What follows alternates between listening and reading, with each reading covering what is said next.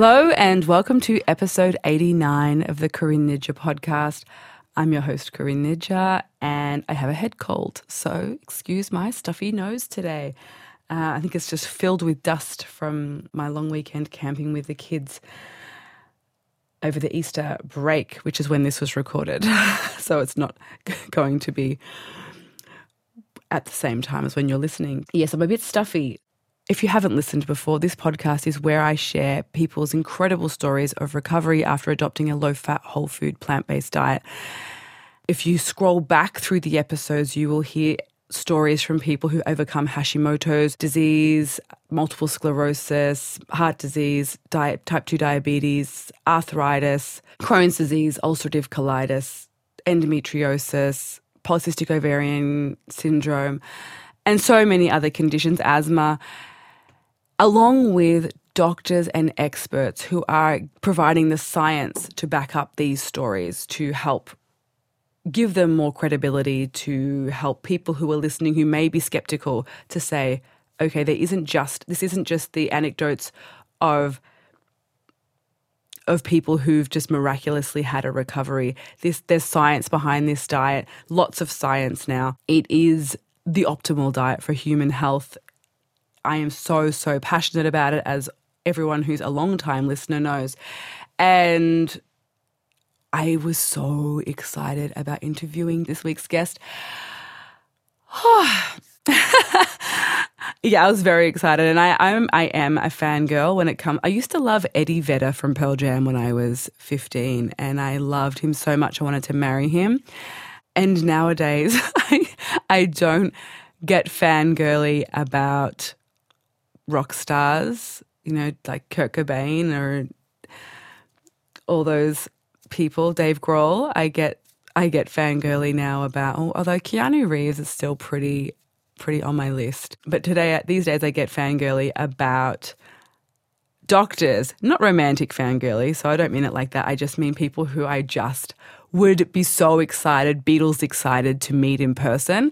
And so many of my guests I feel that way about. And then after I speak to people who've shared their recovery stories, I become that way about them, their number one fan. I'm a number one fan of Rebecca Stonor, of Amanda Fisher, of Adam Guthrie, of Andrew Taylor, of Hermione, of Joyce Hale, of every single Tony Confer, of Mark Ramirez, of all the guests who've been on this show. They just make my heart sing. I just am so in love with them. I'm in love with their dedication to their health, their dedication and commitment and passion and drive to spread this message of hope to their communities and to the people that they love and care for.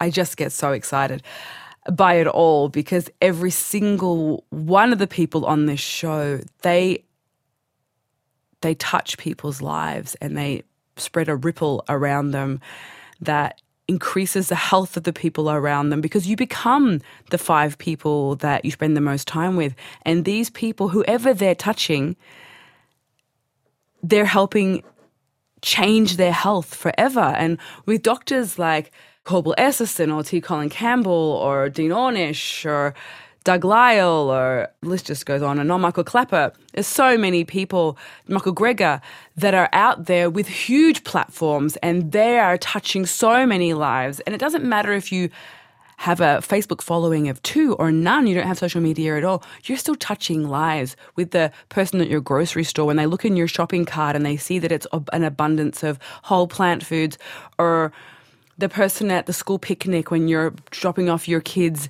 whole food plant-based lunch, or when your child is opening up their lunchbox and their friends are sitting around them and your child has a rainbow of abundance in their lunchbox. You're touching those children in the playground. Every single time you eat or purchase a carrot, or you talk about how you're eating and why you're eating this way, you are spreading a ripple to everyone who is listening and watching, and they are listening and watching. And that's why this movement keeps growing at the rate that it is growing. So thank you all for whatever you do, and thank you so much to all the guests who come on my show. That was a ramble as always, but but as you know, I just love talking about this, and I'm just so hopeful for the day when everyone is eating this way and everyone is thriving and feeling so wonderful, because healthy, thriving people tend to be happier, kinder, more joyful and loving and giving people. And that's the way we're going to change the world and help the planet and the animals and help us all work together in harmony and live together in harmony. So, without further ado, I will tell you about my fangirl experience today. He's also a rock star, and you can check him out at Carbon Works on YouTube. But he's also an incredible doctor, author, pioneer, just everything wonderful.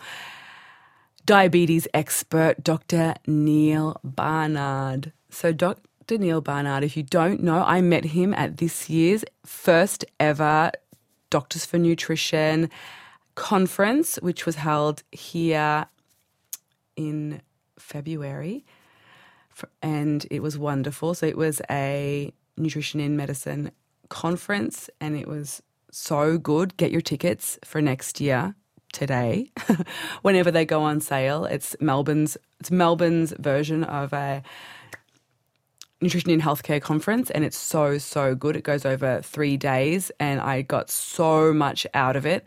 Thank you, Lucy and Helen, as always. Lucy Stegley and Helen Rocks, who are the co-founders of Doctors for Nutrition. Check out their website at doctorsfornutrition.org. That is a incredible not-for-profit charity that is now here in Australia, that is helping spread this message of nutrition in healthcare to doctors and the general public. And it's just such an important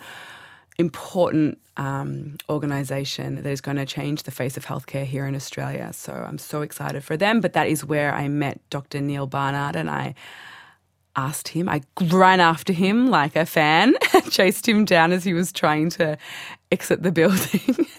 I'm sorry, Dr. Neal Barnard, but I desperately wanted to get you on the show, and he so kindly agreed. And so I'm very excited to have him here today talking to us. He is a physician, clinical researcher, author, and an adjunct associate professor of medicine at the George Washington University School of Medicine and Health Sciences. He established the Physicians Committee for Responsible Medicine, PCRM, which you can search for online, and you can find all about Dr. Neal Barnard there at PCRM, and that was in 1985, to promote preventative medicine, conduct clinical research, and advocate for higher ethical standards in research. And he has continued to do that since 1985. It has grown, and he has helped so many people through its subsidiary, which is the Barnard Medical Centre, where he works with patients with diabetes, obesity, chronic conditions such as multiple sclerosis, heart disease, all of those kinds of things, and with clinical research that is aiming to improve the prevention and treatment of these health problems. Now, this is such important work, because if you're like me and you've been to pretty much any doctor across the globe and you talk about nutrition, still it can be tricky, because for me personally, they would say there's no science to diet improving chronic disease or improving multiple sclerosis, and Neal is creating that science in inverted commas. He is doing that clinical research. He is his research is helping to improve the prevention and treatment of chronic diseases, and that research will and is spilling out into the mainstream medical community, especially with every single person like yourself who helps to spread that message online, who helps to share it with your own community, who helps to support the works of doctors like this via social media or in any way that you can, attending conferences, all of those kinds of things. So he has written so many books, including The Cheese Trap. So if you have a family member who is hooked on cheese and you can't get them off consuming the bovine growth fluid, congealed bovine growth fluid that they love so much, The Cheese Trap is a great book to gift them for Christmas, to tell them, you think that it's just that you love it, but you are addicted to it. It explains more of how dairy affects our bodies, how it damages our health, where it comes from, what it's for, it's great. It's a great book. He has so many more, and I'm so excited because he is putting out another book that's coming out in 2020 It's all about hormones and those types of issues. It's going to be so good. I'm so excited for it. And he's coming on the show before the launch of that book to talk all about that book specifically. And I'm really, really, really looking forward to that. But in the meantime, he also has a book, a very, very, very short book called Vegan Starter Kick. And that is super quick. You can read it in a day, and that will give you everything you need to really make the switch to a whole food plant-based diet for your health, for the planet and for the animals. Definitely worth reading. Now, he has so many apps as well, and I'm mentioning them all at the start because just in case you hang up at the end of his talk and you miss the outro, definitely check out his Kickstart program. It's a free app. His 21-day vegan Kickstart, nutritioncme.org for information for doctors and health professionals. Check out the International Conference of Nutrition held over in the United States in Washington. That's going to be in July. Get your tickets, fly over there, mingle with all my favorite plant-based celebrities like Dr. Colin Campbell, Dr. Neal Barnard, Dr. Michael Greger, all those, Dr. Esselstyn, everyone who we all know and love and want to have a selfie with. All his books are available on Amazon or wherever you buy your books, so check them out. His books on preventing diabetes. There's so many great books. He is a diabetes expert, so his books on that subject are going to, I haven't actually read them. Sorry, Dr. Neal Barnard.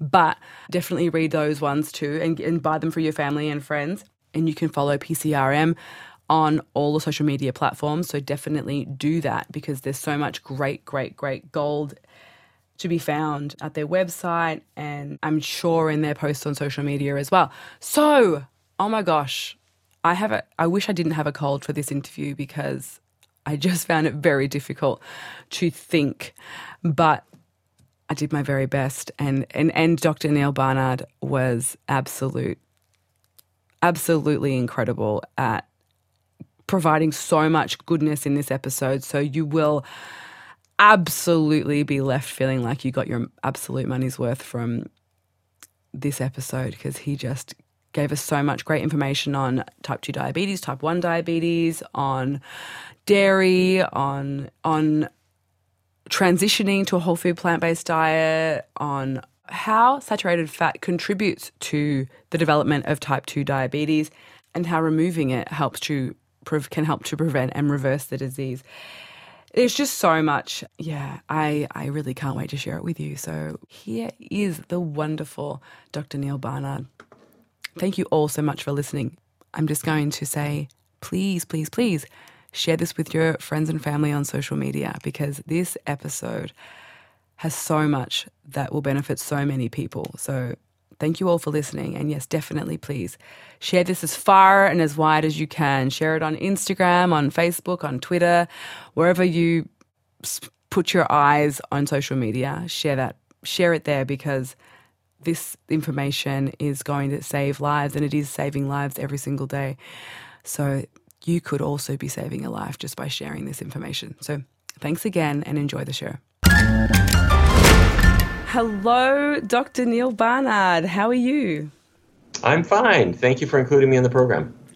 Oh, I'm so happy to have you on the show. Long-time fan, and I remember my first book that I borrowed of yours from the library, but now I have it to keep, was The Cheese Trap. So feel like I'm with a celebrity sitting with you today. So thank you so much. Well, it's a pleasure. So I guess for anyone who hasn't heard of you before, but I think most of my listeners would have because we're super whole food plant-based fans of the lifestyle and the doctors and experts who've been pioneering this movement for so long. But those listeners who haven't heard of you, can you tell us a bit about yourself and your work? Sure. I'm a doctor. I'm here in Washington, D.C. We have an organization called the Physicians Committee for Responsible Medicine. And the idea is that doctors who in the past really were not terribly savvy with nutrition actually have quite a lot to contribute to this. And so we do clinical research studies where we help people to adopt healthier diets and we see how they do. We have a lot of educational programs and I write books and stuff like that. I have to say, though, this was not how I started. I grew up in North Dakota, which is kind of cowboy country. And I ate a typical unhealthy American diet, and happily I managed to stumble into a better way of thinking about things and have been quite impressed by what diet changes can do. And that's true in every way. They're obviously better for health, and of course they're better for the environment and for animals and every other thing. And I'm only embarrassed that I didn't figure this out earlier. So. Me too. I was 31 when I made the connection for the animals and the planet. And I always think, gosh, as I meet people now, young people who have been vegan or whole food plant-based since they were, in their teens. And I think, oh my gosh, right. Where was I? Why didn't I think of this? Well, better late to the party than never. That's right.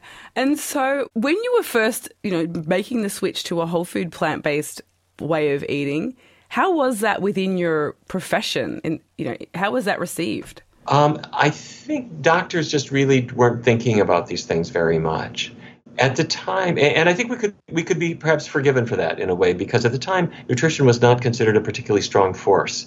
The idea was if a person had high cholesterol level, if they would switch from beef to chicken, their cholesterol might fall, and it doesn't fall very much, and so the patient ends up on drugs anyway. And so I think a lot of doctors thought, what's the point? If a patient had diabetes, and they might say, okay, they've got too much sugar in the blood, so let's stop eating sugar or not eat things like bread that turn to sugar. And the results there were pretty disappointing too. So I think doctors might have thought, why bother with diet? They would give lip service to it, but they wouldn't go very far. However, everything started to change when people started testing diets that really worked. I'm talking about people like Dean Ornish, when he would bring in people who had heart disease, and he didn't fool around. I mean, he wasn't putting them on a diet that was white meat instead of red meat, or slightly trimming fat. He took the animal products pretty much out of the diet, and he got patients to snuff out the cigarettes and to lace up their sneakers and really live a healthy lifestyle. And he showed that instead of just slowing down the progression of heart disease, you could actually stop it and turn it around and open up the arteries again. And that just put nutrition in a whole different sphere. And our work has done something similar, but with regard to diabetes. So we would bring in people who had diabetes and find that if you stop worrying about things like sugar or carbohydrate, and you start focusing on the actual cause of the disease, which is related to what people are eating, you can do the same thing. You can put the brakes on this disease. In some cases, you turn it around and make it go away. And so I have to say, for the last couple of decades, doctors have been getting really quite enthusiastic about this. Well, I shouldn't say that. They're in two camps. There are doctors who are embracing this and using it, and their patients are delighted. And there's a whole group of doctors who are kind of in the Neanderthal school of medicine, where they're just not there yet, and they need to be. But I guess what I'm saying in this long-winded way is that at the time, doctors weren't too keen on this, and perhaps for good reason, because they just didn't have the research. But we've got it now, and we've got to use it. Just going back to you talking about, changing my own mother and my grandfather. I remember he had heart disease, and she's had high cholesterol and a family history of heart disease and diabetes. So doctors would say to her, switch to chicken or switch to fish. And it's been such a strong message. And I was wondering if you could talk a bit about why switching to chicken and fish isn't enough. Well, with regard to diabetes, we have just a completely different view of this disease than we had a couple of decades ago. And in fact, let me just take a minute and I'll describe it, because what your average person thinks is diabetes means you've got too much sugar in the blood, and that sugar is glucose and the blood levels of it are too high. And that's all true. But then they say, well, where did the sugar come from? Sugar comes from eating sugar, or sugar comes from starchy foods like potatoes or bread or rice. And as they digest, they release sugar into the blood. That's all true too. However, sugar is good. Glucose is good. Glucose is your body's favorite fuel, but it's only good if it gets into your muscle cells where it can power them, or gets into your liver cells where it can turn the machinery of doing the things the liver does. Or if it goes to the brain, it can do some work, good work. Where sugar is not so good is if it can't get into the cells and it just stays circulating in the bloodstream, creating mischief. And that's diabetes. So for most people with diabetes, that's it. They don't go any further. They just say, well, too much sugar. Don't eat sugar. Don't eat bread.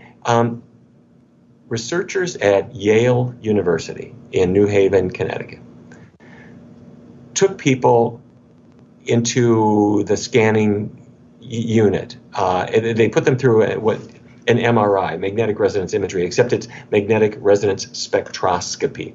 And you can look into the muscle cells and you find something astounding, that the reason the sugar isn't getting into the cell is because the cell is filled with little fat particles. And those fat particles came from your chicken salad sandwich, or your pepperoni pizza, or your fried chicken, or your wild-caught salmon. And if the fat particles get into the muscle cells or into the liver cells, they interfere with insulin, which is the hormonal key that's supposed to open up that cell to let the sugar inside. So, to make it short and sweet, the cause of type 2 diabetes starts with insulin resistance. This is the buildup of fat inside the muscle and liver cells. That keeps the sugar out. So what are you doing if you're not eating rice anymore? You're not doing anything. That doesn't help. Or switching from beef to chicken, that doesn't help. What you ought to do is throw the animal products out of your diet 100%. That means there's no animal fat left. Keep oils low, and suddenly all that built up fat particle glob inside of every muscle cell starts to dissipate. And the insulin key can suddenly open the door to the cell to let the sugar in, and the blood sugar starts falling and falling and falling, and sometimes the patient's diabetes is just cured. And, when I was in medical school, we didn't know that. The patients hadn't gone through MR spectroscopy yet, so we hadn't measured it. But now, not only do we know that's the cause, but I can send a patient into MR spectroscopy. I can watch them getting better from the inside out. And in my view, there's no excuse for any doctor not providing exactly this treatment for type 2 diabetes. Well, it's such a... Because my grandmother, she lost both her legs to diabetes. I'm sorry to hear that. Yeah, it was awful. Well, that should never, ever happen. Yeah, and after speaking to you and the guests on my show, you think, oh my gosh, all these people who are losing their legs. We had Mark Ramirez on the show. I don't know if you know him. Yeah, sure do. But his whole family had amputations and kidney transplants from type 2 diabetes, and you're listening to him telling his story and knowing what I know from listening to doctors like yourself and talking to the guests on my show. It's just heartbreaking that these people are being so devastated by diabetes unnecessarily. Yes, well, that's right. And I don't mean to say that this diet change is magic. The diet change I've described is the best that we have. But by that I mean it's vegan, no animal products. You keep the oils really low, and hopefully whatever else you're eating is also healthy choices. But there are some people who are going to still need medication, particularly if they have let the disease fester for a long period of time.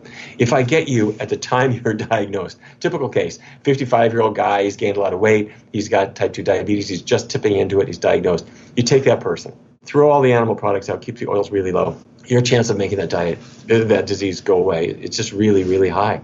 So I would do that. And if we don't, it's not just that a patient might lose their feet. Well, I mean, that should never happen, but it's not just that. They could go blind. They lose on average, 15 years of life. And along the way, they're in and out of doctor's offices. They're in and out of pharmacies. They're charged an arm and a leg for the various kinds of medications. That's all the bad news. The good news is this can change.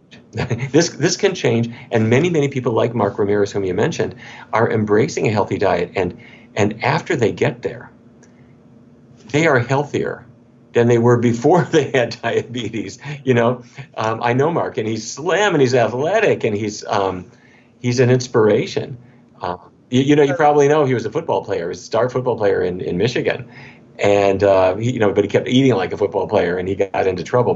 But he then discovered what you have been talking about, and made his diabetes go away. And he's been just a wonderful inspiration to other people. He has. Mark, if you're listening, hello. I love his episode. I don't know what number it is. I posted in the show notes, but his story is. It's truly inspirational. I absolutely love the work that he's doing, sharing his message around the US, especially. I was going to ask you about type 1 diabetes. What happens there, and can a plant-based diet help at all in that situation? Yes, it can help hugely, but it's a different scenario, and here's the difference. So far, we've been talking about type 2. That's the really common type, and that's where the cells are filled with fat, and the insulin that your pancreas is making just doesn't work very well because the cell is filled with all those fat particles. Type 1 is much rarer. It's fewer than 10% of cases of diabetes. But in this case, it's different. The cells in the pancreas that produce insulin are dead. They've been killed off. And so the body isn't making insulin anymore, and so the patient has to inject it. But a vegan, low-fat diet, as I described, is still the way to go because it does two things. The first is, for whatever reason, it greatly reduces the amount of insulin that patients need to inject. And I don't know entirely why that is. I've assumed that it's because they have the buildup of fat particles in their muscles too, and so that if they follow a diet that helps that fat to dissipate, they're going to need less insulin. I think that's probably what's going on. But we see insulin doses drop 30% or more. The second thing, and the really important thing, is that what's going to kill a person with type 1 diabetes is cardiovascular disease. This disease attacks the arteries to the heart, to the brain, to the kidneys. You don't want any cholesterol in your diet. You don't want any animal fat in your diet. You want to baby those arteries. So you want to be on a really, really healthy diet. And there's one way to get the cholesterol out, and only one way. That's a vegan diet, because eggs and dairy and animal products of all kinds have cholesterol in them. And so you want to follow that diet. And there's one other thing. I do believe that a low-fat plant-based diet may well help prevent type 1 diabetes, at least in some cases. And what got us thinking about this is that if you look at kids who are breastfed as opposed to bottle-fed, they have a lot less type 1 diabetes. You think, what's that about? Well, they're getting milk from a human being. I know this sounds kind of kooky to say, but a formula-fed baby is getting milk from a cow that has been processed into a baby formula, but the cow's proteins and others are not human proteins. A breastfed baby is getting exactly what nature had in mind: milk from your mom. Cow's milk is, sort of similar, but it's not the same any more than you would give your child raccoon milk or rat milk or horse milk or any of that stuff. And I know culturally we've decided, no, this is perfectly normal. Give the kids milk from a cow. In some kids, there's evidence that sets up an autoimmune response to the milk protein. The antibodies that are produced by that autoimmune response then destroy the insulin-producing cells. That's a theory, but there's a lot of evidence supporting it. And rather than waiting for the scientists to decide whether it's really true or not, I think that parents should always, always, always breastfeed the child unless for whatever reason it's absolutely impossible. It's usually possible, and it's not necessarily comfortable at first. It's awkward, it doesn't feel very natural to women in some cases. But with a little help and encouragement and understanding at work, we can make this happen. I think on that note, for myself, I breastfed my children.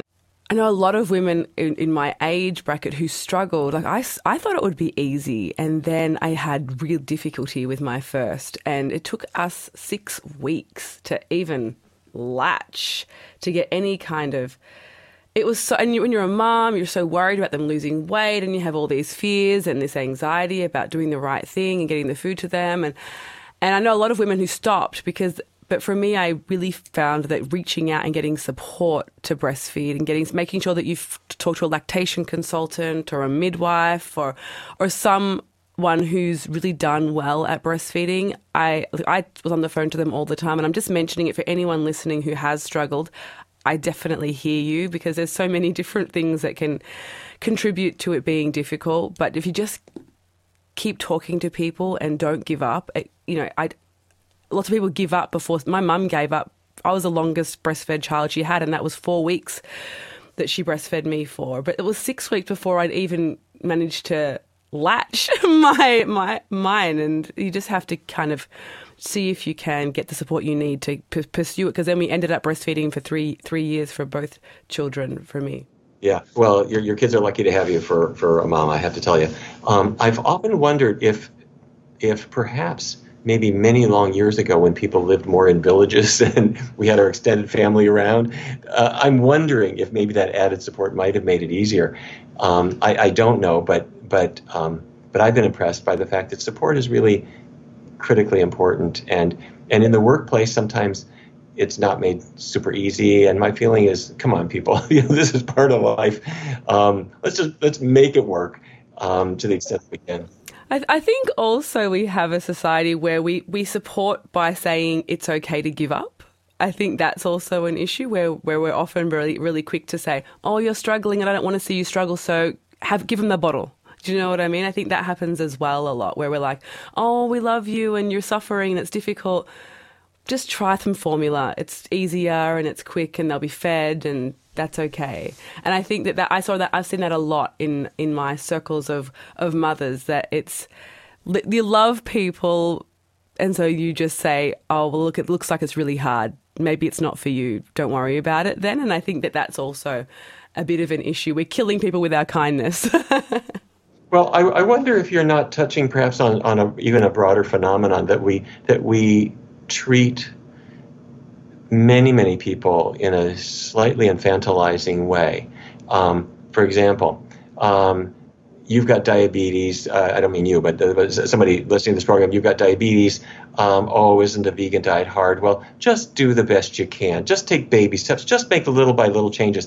I mean, you're killing the patient with that kind of rotten advice. The fact, what I would rather, we have a clinic here called the Barnard Medical Center in Washington, D.C., and our doctors know that they are, yes, they're doctors, but they're really like a coach. And they believe in every single patient. And they see inside that patient, there's an Olympian in there. So what do you mean you can't do a vegan diet? Of course you can. It's easy. And by the way, everybody who works in our clinic follows a plant-based diet too. So they all know it's doable.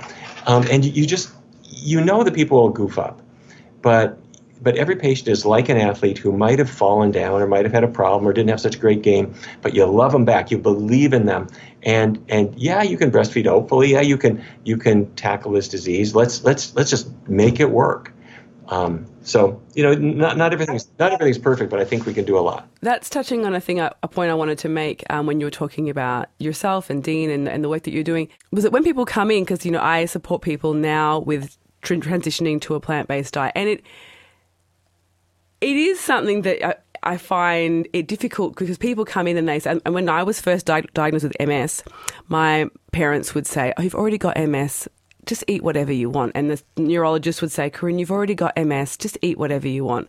Diet's not going to do anything, and it's hard, and it's yuck, and just eat whatever you want. And that message all the time. And when you're supporting people, I guess that is...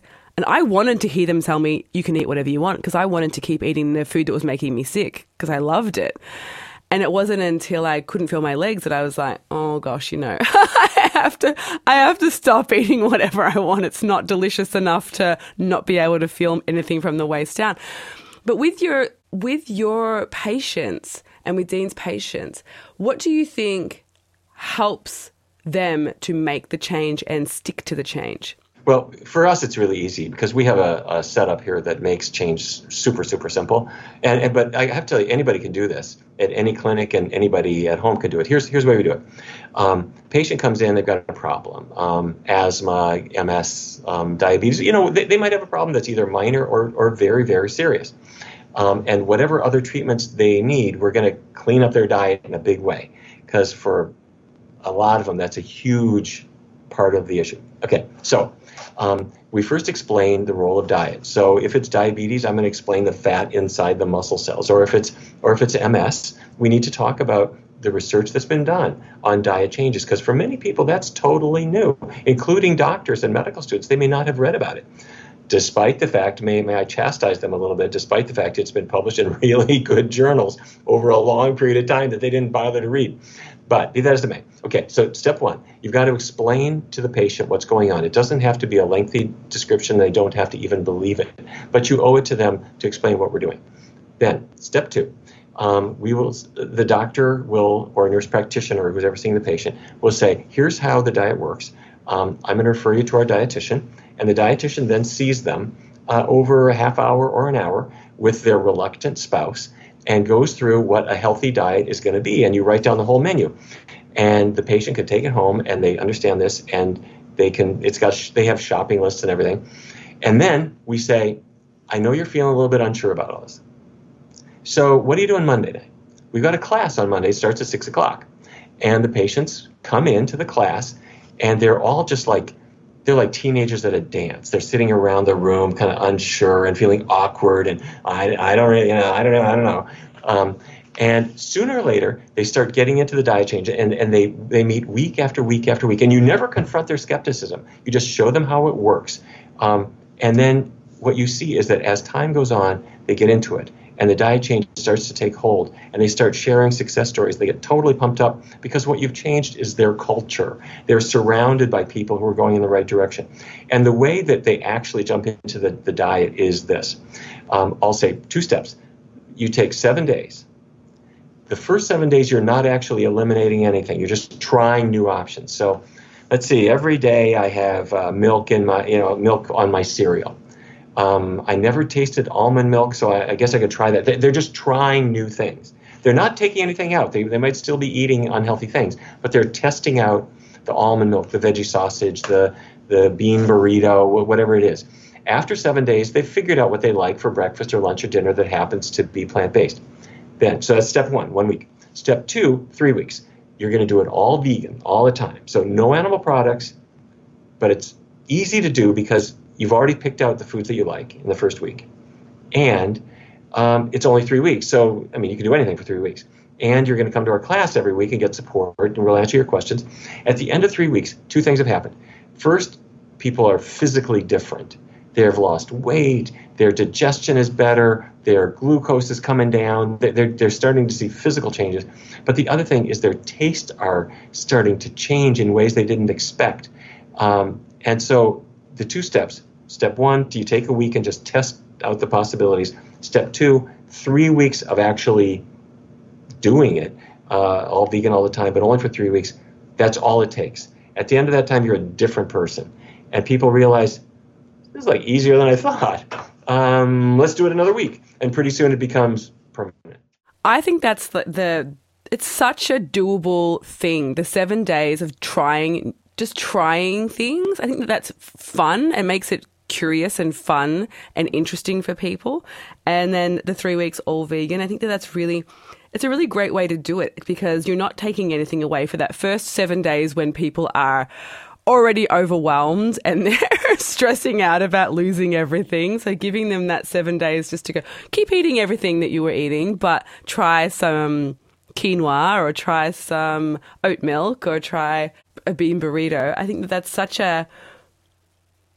it's a more kind way rather than just stripping everything out all at once.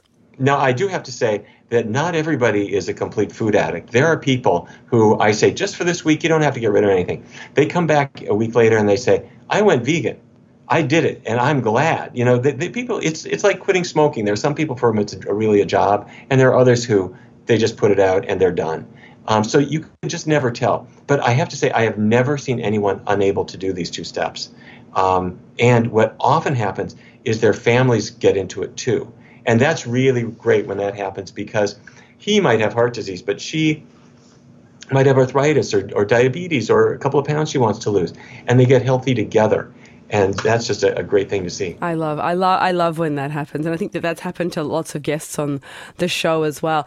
And it goes back to what you're talking about. When you have that community and in what you're talking about with your program, you're giving people a community each week. And I think that every guest at the end of each episode, we say, what's your 3 biggest tips? And almost without fail, everyone says, get people around you, whether that's online or whether that's in your immediate circle. Try and get your friends to do this with you because it just helps when you have a support network who are all doing this thing that seems so out of the ordinary together. Yeah, and luckily, you might be alone, you might not have family members, but you can still be part of a community. And I have to say the internet has made that possible, because people can find all kinds of internet communities, whether it's a Facebook page or we have our Kickstart program, which is on iPhones and Androids, and it's free. And so for a 21-day period, you've got videos and people sharing with you. So you're really not alone. You're never alone with this kind of approach. So that's been a really cool thing. That's wonderful. So is the Kickstart program an app or is it a website? It's an app. Everyone, download. Well, it's both. It's it's free. It's both. It started out as a website, and it was the 21-day vegan Kickstart. You'll see this if you go online. 21-day vegan Kickstart. You get 21 days of emails with recipes and menus and so forth. And we did it in English, Spanish, Mandarin, a program for people from India, a Japanese program. But then about end of last year, we began an iPhone app and an Android app in English and Spanish. And so far we've had, I think, maybe 65, 70,000 people have jumped into it. And it's fun. And it's free. It's free. And we're not selling anything. We're not selling food products. No, there's no commercial sponsor for it. It's sponsored by the Physicians Committee. So to tell you the truth, I'm hoping that doctors will really recommend this to their patients. Many of them do, because they say, here are resources beyond what you can have here in our clinic. And that, plus people are a little bit phone addicted, I have to say. So why not give them I'm going to give them a little healthy addiction on their iPhone. I think that's really, really wonderful, because it is true. Unfortunately, we are addicted to our phones, and it is a captive space. To have something that is a positive app, rather than just having a toxic one that's just telling you why you're not as good as your next door neighbor or your high school friend. This is much nicer and much more, exactly. Hopeful as far as your health goes. So I think it's great. So 21-day vegan Kickstart. Oh yeah, we have all kinds of stuff like that. For doctors, we have a thing called Nutrition CME. That's continuing medical education. Nutrition CME. This is a website. I'll put all these links in the show notes as well. Oh, great. Thank you. nutritioncme.org. And it's free. And there's a lot of continuing medical education sponsored by drug companies, but ours is everything you need to know about nutrition. It's videos, it's all kinds of stuff. We have an annual conference, the International Conference on Nutrition in Medicine. And in fact, I would invite everybody to get out of Australia in July, when you don't want to be there anyway. And you can come here to Washington, where it's swelteringly hot. And we have our international conference every July. This year it's July 25th, 26th, and 27th. And it's a blast. You're going to be around just about 1,000 other doctors and healthcare practitioners, and every meal is vegan. It's just really a trip and a half. And by the way, Ashley Bush is a wonderful Australian researcher who's a great expert in Alzheimer's disease. And he's going to be coming in and speaking at our conference this year. Ashley Bush. Yes. He's a person you ought to get to know. He's done really wonderful work on Alzheimer's disease. So he's a doctor? He's a really, really well-known researcher in Alzheimer's. I was going to ask you about a question that's close, that I think is really important for me, and I think for people who are listening. When you're talking about nutrition CME, I think many of us, when we're searching online for a doctor who's open to talking about a whole food plant-based diet, it's really hard. Especially in Australia, we find it really difficult to find one. And I always just reference Dr. Malcolm Mackay because he's like one of the only ones that I know in Melbourne here, or Anthony Hodge. But it's difficult. And so I was wondering, what would you think, could patients approach their doctors and recommend that they check out Nutrition CME in a way that they wouldn't be offended by? What do you think would be a way that patients could say, could you check this out without... Yeah. Well, first of all, let me say a couple things. Your doctor doesn't really have to be a nutrition expert, in my belief. Your doctor has to be able to provide good diagnostic care, and they have to be able to follow you and monitor you. How is your condition going? But the nutrition advice might really come from a dietitian or somebody else. So I wouldn't necessarily fire your doctor if he or she isn't too swift with regard to nutrition. But they should not talk you out of a healthy diet change. That's important. Well, my doctor tries to do that. He always says, Corinne, he always says, I love him and I'm not going to fire him, but he always says, Corinne, it's easy to be, it's easy to get everything you need on a Western diet. It's easy to get all the nutrients that you need. It's much more difficult to get everything that you need on a vegan diet. And I always think, oh, shush. Let me say a word to your doctor. If your doctor is listening, there is plenty of good science out there showing that nutrition on a vegan diet is not just as good, but it is better than on an omnivorous diet. We have studied this very carefully in our nutrition research studies. And let me tell you lovingly that when a person switches from a diet based on meat, which has no fiber and no vitamin C and lots of saturated fat and cholesterol, to a diet based on vegetables and fruits and whole grains and beans, which are loaded with vitamins and loaded with fiber, they don't have the saturated fat and cholesterol, their nutrition is demonstrably and quantifiably better. Now, this doesn't mean that you should follow just any old kind of diet. You should get vegetables, fruits, whole grains, and beans. You should supplement vitamin B12. If you do those things, you're going to have a great, great diet. And so doctors have no business telling patients that nutrition on an omnivorous diet is anywhere near as good as it's going to be on a vegan diet, because you're hurting patients when you say that. Thank you. Just going back to type 2 diabetes, when you're working with with people with type 2 diabetes who may be overweight and may be food addicts, do you find that the 4-week program, that they need extra support if they also have food addiction? Yes. And by the way, I didn't mean that the program is only 4 weeks. What I meant was that in 4 weeks, a person's life has really changed in a very major way. But we encourage people to continue every week. And so our clinic here offers classes every week that a person can attend for free forever, for as long as they want to. And so for most people, they need more than 4 weeks. And let's face it, you're acquiring some skills. So you might need a little cooking class here and there. We do grocery store tours. So it takes a little time. And if you think about it, when you made a transition, by 4 weeks you do a lot, but there's still a lot of learning to still do. I think it's good to allow people a little bit more time than that. Oh, by the way, you asked about food addiction. One other thing I should say about food addiction. I think everyone has food addictions. I think they're universal. And that's for 2 reasons. One is that the food companies are just kind of making it hard to not get addicted. I mean, everywhere you go, they're dangling candy bars in front of you.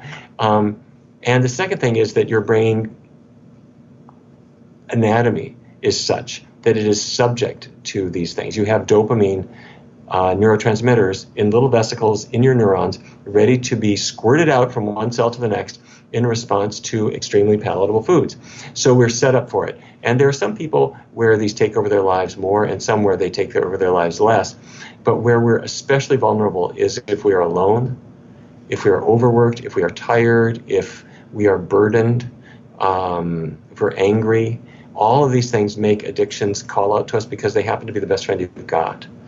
And so we substitute a group of people that you just met 4 weeks ago, and we're going to get together every week and support you on a better path. Recently, I met a woman who had binge eating disorders, and I've met people with binge eating disorders a lot throughout my own life. And when you ask them to go on a restrictive diet, it can trigger that binge eating disorder more. And what do you suggest for those people? Well, the worst thing to do is to be on a calorie-restricted diet. That's really tough. And a lot of people have done that. Because they're gaining a bit of weight, they're thinking, well, I should try to starve it off. And so they're eating really tiny portions. And by about Wednesday, they're ready to eat the sofa. And they really do binge. That's why a vegan diet is so good, because it's high in fiber, which fills you with not too many calories. And so you're able to eat and really get that sensation of, I'm eating a fair amount of food here.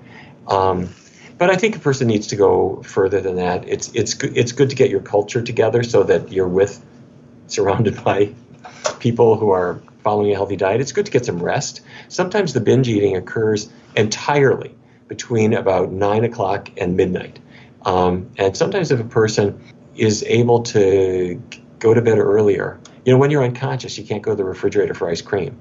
And if people have physical activity in their lives and things like that, they can turn the volume down on some of these addictions. I did a 3-day water fast like a year or two ago, and I just said to my husband, I'm going to bed, so I'm not thinking about food for the whole time.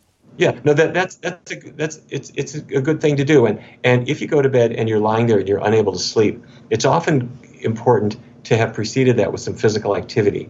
So if your day was a busy one and your muscles are a little tired out, or maybe you did some push-ups or sit-ups or pull-ups or something, so that your muscles are just a little strained. I'm not talking about a set of tennis, but I'm just saying use your body a little bit so that when you lie down, your body wants to become unconscious and wants to sleep.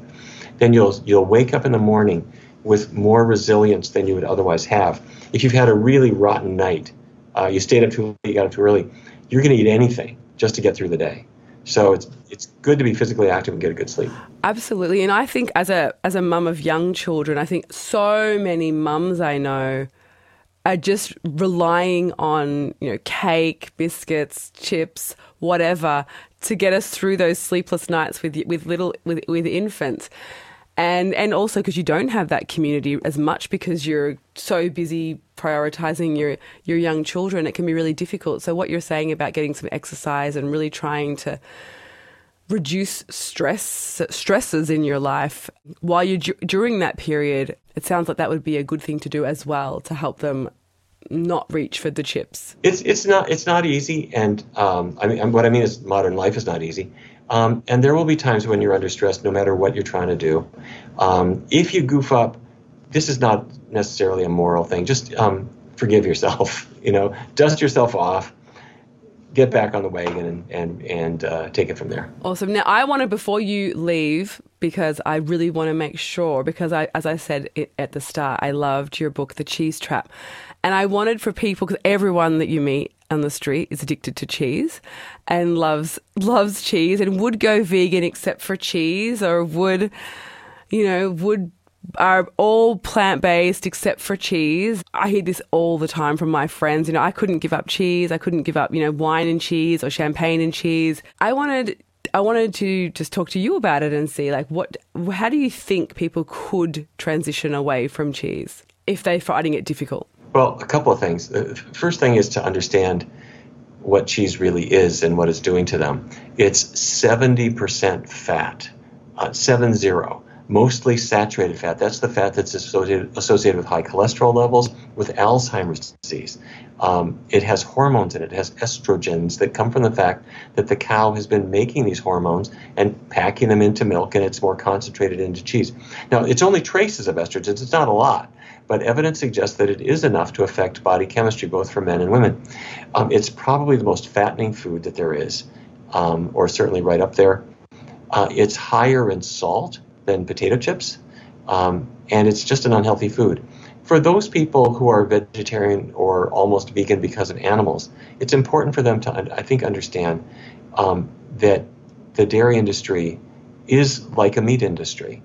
By that I mean the cows are all killed by about age 4. In nature, a cow would live to be 20, but on dairy farms, they just feel they're not cranking out enough milk. So by the time they're 4, they're pretty much all dead. Before that happens, they're artificially inseminated every year. They produce a calf, and they start producing milk. Their calves are taken away. If the calves are males, they're killed for veal. There would be no veal if it weren't for the dairy industry. If their calves are females, they'll grow up to be dairy cows who are impregnated themselves and ultimately killed. So it's a grotesquely cruel industry and a harshly anti-environmental industry too. And the reason I mention all of these not so attractive facts is if a person is looking at that thinking, can I make a difference? Does this really matter? The answer is this matters hugely. Whether it's the animals or the environment or your coronary arteries or your kids, all of these things hang in the balance of the food choices that we make. And for those people there's two things that you touched on that I just wanted to follow up, because I think that's the comeback. And one was cholesterol, and how nowadays people are saying healthy animal fats like milk and cheese and ghee that the cholesterol issue that there used to be was really strong in the 80s, that's now been debunked, and now animal cholesterol is really good for us, and we should be eating it. It's sugar that's the problem and not the cholesterol. What do you say to those people who are saying, oh yeah, but that's old science, this cholesterol is good for us now, healthy fats? Yeah. It's really a funny thing. I think it was 2008 that the dairy industry, the global dairy platform, got together at a conference in Mexico, and they actually published documents saying that they were going to try to rehabilitate the view of dairy fat because it's the biggest source of saturated fat. And similarly, the Egg Nutrition Center, which is an American, what we call a government checkoff program that is designed to promote eggs, did the same thing about dietary cholesterol. They said we're going to try to make dietary cholesterol look good. And the science is still the same. If you eat an egg, your cholesterol is going to go up a little or a lot. It doesn't go down. It doesn't stay the same on average.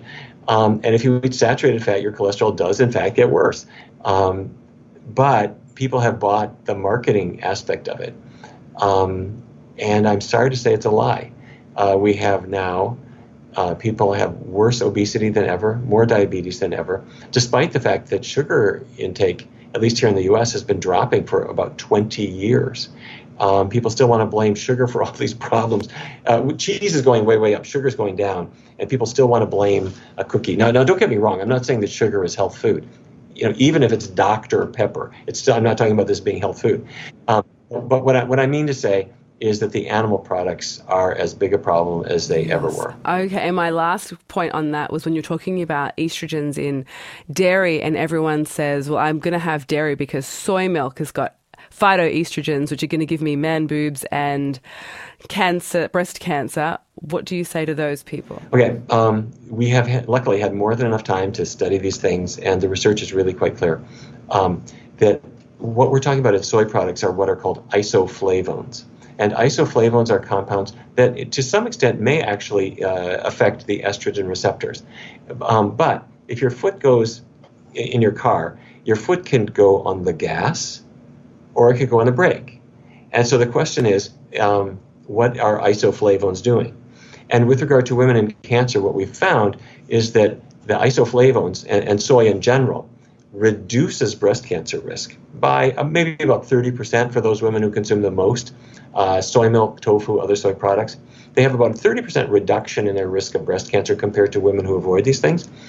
For women already diagnosed with cancer, those who consume the most soy, again, have about a 30% reduction in the likelihood of dying of their cancer. Conversely, women who consume the most high-fat dairy like butter and cheese have been shown to have about a 49% higher risk of dying of their cancer. So soy is not the issue. If a man has man boobs, that does not come from soy. It may come from his having gained weight from eating so darn much cheese and so forth over time, because then his body fat is making estrogens as a result of that. No, soy products get a not guilty verdict. They're not mandatory. You don't have to have them, but they don't cause man boobs. They don't cause cancer. If anything, they reduce the risk. So before we go, because I don't take up too much of your time, I have two more things. You've already given us a lot with your Kickstart program and your 21-day vegan Kickstart and the Nutrition CME. But where else can people find you and follow you and read your books and all those things? Oh, well, thank you. Luckily, we are all over the internet. You'll find my books on Amazon and everywhere else. I have a relatively new book that's called The Vegan Starter Kit, which every other book I wrote is big enough to prop open a door. But this one is a tiny little book that you can read in 45 minutes and you'll feel confident about how to go vegan. And early next year, I'm coming out with a new book all about how foods affect hormones. And we're talking about fertility and cramps and menopause and hormone-related cancers. I'm really, really excited about it. Super important book. Oh my gosh, so many women friends of mine with issues with hormones are going to be I'm giving them all your book for Christmas. When is it coming out? Well, it's coming out after Christmas. It's coming out in February. Next Christmas, Christmas 2020. Let's talk again, and I'll give you the lowdown on this book. It's an important thing. And we're all over the Physicians Committee for Responsible Medicine, or if you search my name, you'll see them on all of these platforms, and I have a group of friends as well who are trying to reach people's hearts as well as their head. And so they actually do lots of music, which you'll also see on the internet, which has been lots and lots of fun. Do you play in this? Do you play in the music? In the band? You might have heard of the group. It's called Carbon Works, as in we are made of carbon, and these are our works. And if you look up Carbon Works on YouTube, you'll see it. I am going to look it up today. Now, before you go, last but not least, what would be your 3 biggest tips to anyone who's listening who may be wanting to make a transition to a whole food plant-based diet? Okay, I think the first thing is you want to learn about why you might wish to make this change. Because many people, as you were saying, they might have issues, whether it's MS or diabetes or some weight we'd like to lose. That's our motivator, but we might not have connected it to food. So we want to get educated to the extent that we can. That's why people like me write books and share our research, and I hope that's been useful to other people. The second thing I would say is I don't think people need to give up their skepticism. This is not a religion. You try it in the same way as you try a medication. And if it works for you, great. If it doesn't work for you, there's no great sin. So don't feel that you have to change your personality or anything else. You just have to give it a try over a short period of time. The third thing I would say is make noise. It's important not to just keep information to yourself. If you found a good recipe or a good product or a good book or a good website or a new cool movie, share it with everybody you know. Because a doctor in a really busy day might see 20 patients. But you reach more people like that in one social media post, and you have no idea whose life you're going to save. But I guarantee you will do exactly that. So we got to make noise. Make noise. That's the first make noise tip I've ever had on this show, and it's such a good tip. And people don't like making noise. People struggle to like posts these days because it's like people hoard their likes away on social media. But it's such a great point, and that's why I love liking posts and sharing posts and loving them, because you're spreading a message. You know, withholding your likes is withholding the chance for somebody else to be moved or touched by the information that you're enjoying. Exactly. And you're doing that. So thank you for allowing me to share this time with you, and hopefully we made a little bit of good noise together. Thank you so much for coming on the show, Neal. Likewise. Thank you so much. Thank you so much, Dr. Neal Barnard, for coming on the show. Thank you all so much for listening. And again, please check out pcrm.org. the Kickstart program app, the 21-day vegan Kickstart, Nutrition CME. Follow PCRM on social media. Buy all of Dr. Neal Barnard's books because they are life-changing. He is an absolutely incredible author and writer and researcher and doctor, and his work is helping so many over in the United States and across the world who are listening to his app in Spanish, and I think it was even in other languages as well, as he said in the show. There is just so many benefits to educating yourself. So if you're struggling to stick to a low-fat, whole food, plant-based diet, I highly recommend following his tips, which are remembering your why and then not giving up on your skepticism and making some noise, but also, as he says in the why, educating yourself. You know, if you're saying, I've listened to Corinne's podcasts, but I'm still on the fence, or it's still not enough for me. I still can't help reaching for the chips. I still can't help eating cheese at a party. You know, the more you read books like the books of Dr. Neal Barnard, the more you read books like How Not to Die or the China Study, or you watch YouTube videos about whole food plant-based eating, you listen to other incredible podcasts like Howard Jacobson's Plant Yourself podcast, the more you listen to podcasts like The Exam Room and all those kinds of things, the more you educate yourself, the more it won't feel like food. The old food won't feel like food. It'll just feel like, it doesn't feel like food to me. I don't think of cheese as food. I think of it as congealed bovine growth fluid that is meant for a baby cow that is now dead. That's how I think of it. I think of ice cream like that too. I think of all animal meats as pieces of an animal's body that wanted to live, that died terrified. And I don't want to eat meat that the energy of that meat is filled with terror. And that might seem like kooky gobbledygook there, but for me, I think that there's energy in everything. And when you're eating meat from an animal that wanted to live and was terrified when it died, that goes into us. And I think of that too. And that's not scientific. That's just my own personal little belief. But, I don't want to eat any of those things. It isn't food to me. It belongs to somebody else who wanted to live and didn't want to suffer. But that is only just a small step of information. The other pieces are that they're the detrimental effects on your health that those non-foods but animal foods that everyone's been conditioned to eat contain. I don't want any part of the sickness that they provide for my body. I want to thrive. I've been terribly unwell. I don't want to go back to that place again. So it's educating yourself on the health impacts of eating eggs, meat and dairy. I don't want to have any of the health complications from consuming those products. I don't want to have any of the environmental impact that those industries have on our planet. I don't want to contribute to it in that way.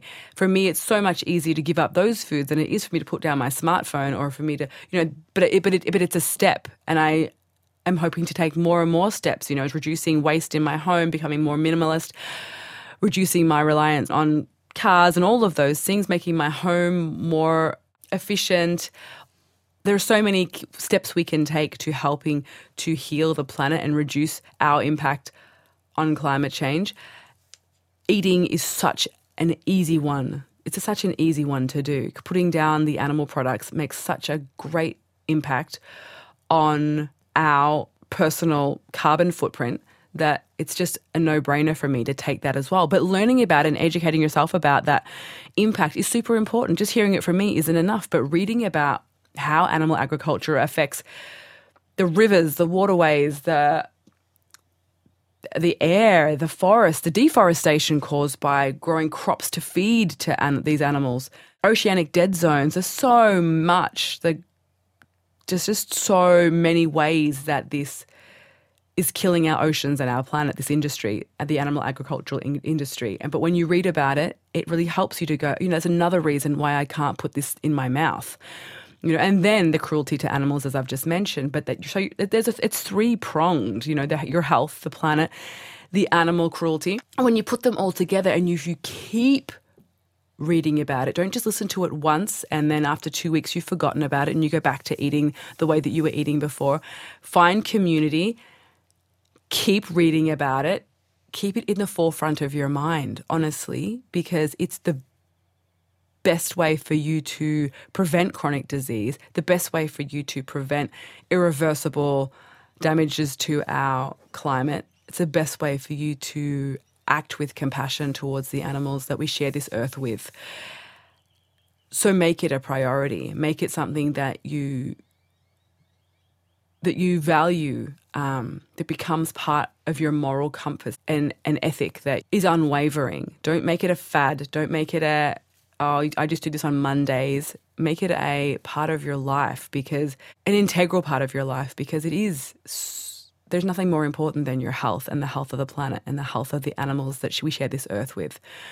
So keep it in the forefront by joining communities online, making a group in your local area that you can meet up and eat food with, by making friends in your area that are also plant-based, by sharing information on social media, going to conferences like the conference in Melbourne or the conference in the States, Nutrition in Healthcare conferences, and learning as much as you can and continuing to learn, because the research is growing every day thanks to the likes of people such as Dr. Neal Barnard. So before my nose runs away, thank you again for listening. Thank you for sharing. Please share, comment, like, all of those things, because your support literally saves lives. And not in a, oh yeah, sure. It really does. People like me who listened to these stories, or who were unable to listen to these. I was unable to. This podcast is a gift to people like myself, who in 2004 was laying fiddle in bed thinking, oh my gosh, I don't know anyone who's tried a plant-based diet. I feel so alone. But now this podcast exists, and many, many podcasts and stories, and Forks Over Knives shares success stories like this all the time. And many of the guests on my show have come from the Forks Over Knives community, which I love so much and I'm so, so grateful for. So your sharing does change lives. Most of these people, we found this way of eating by Googling it when we felt like we had nothing else, no other alternative but a lifetime of sickness.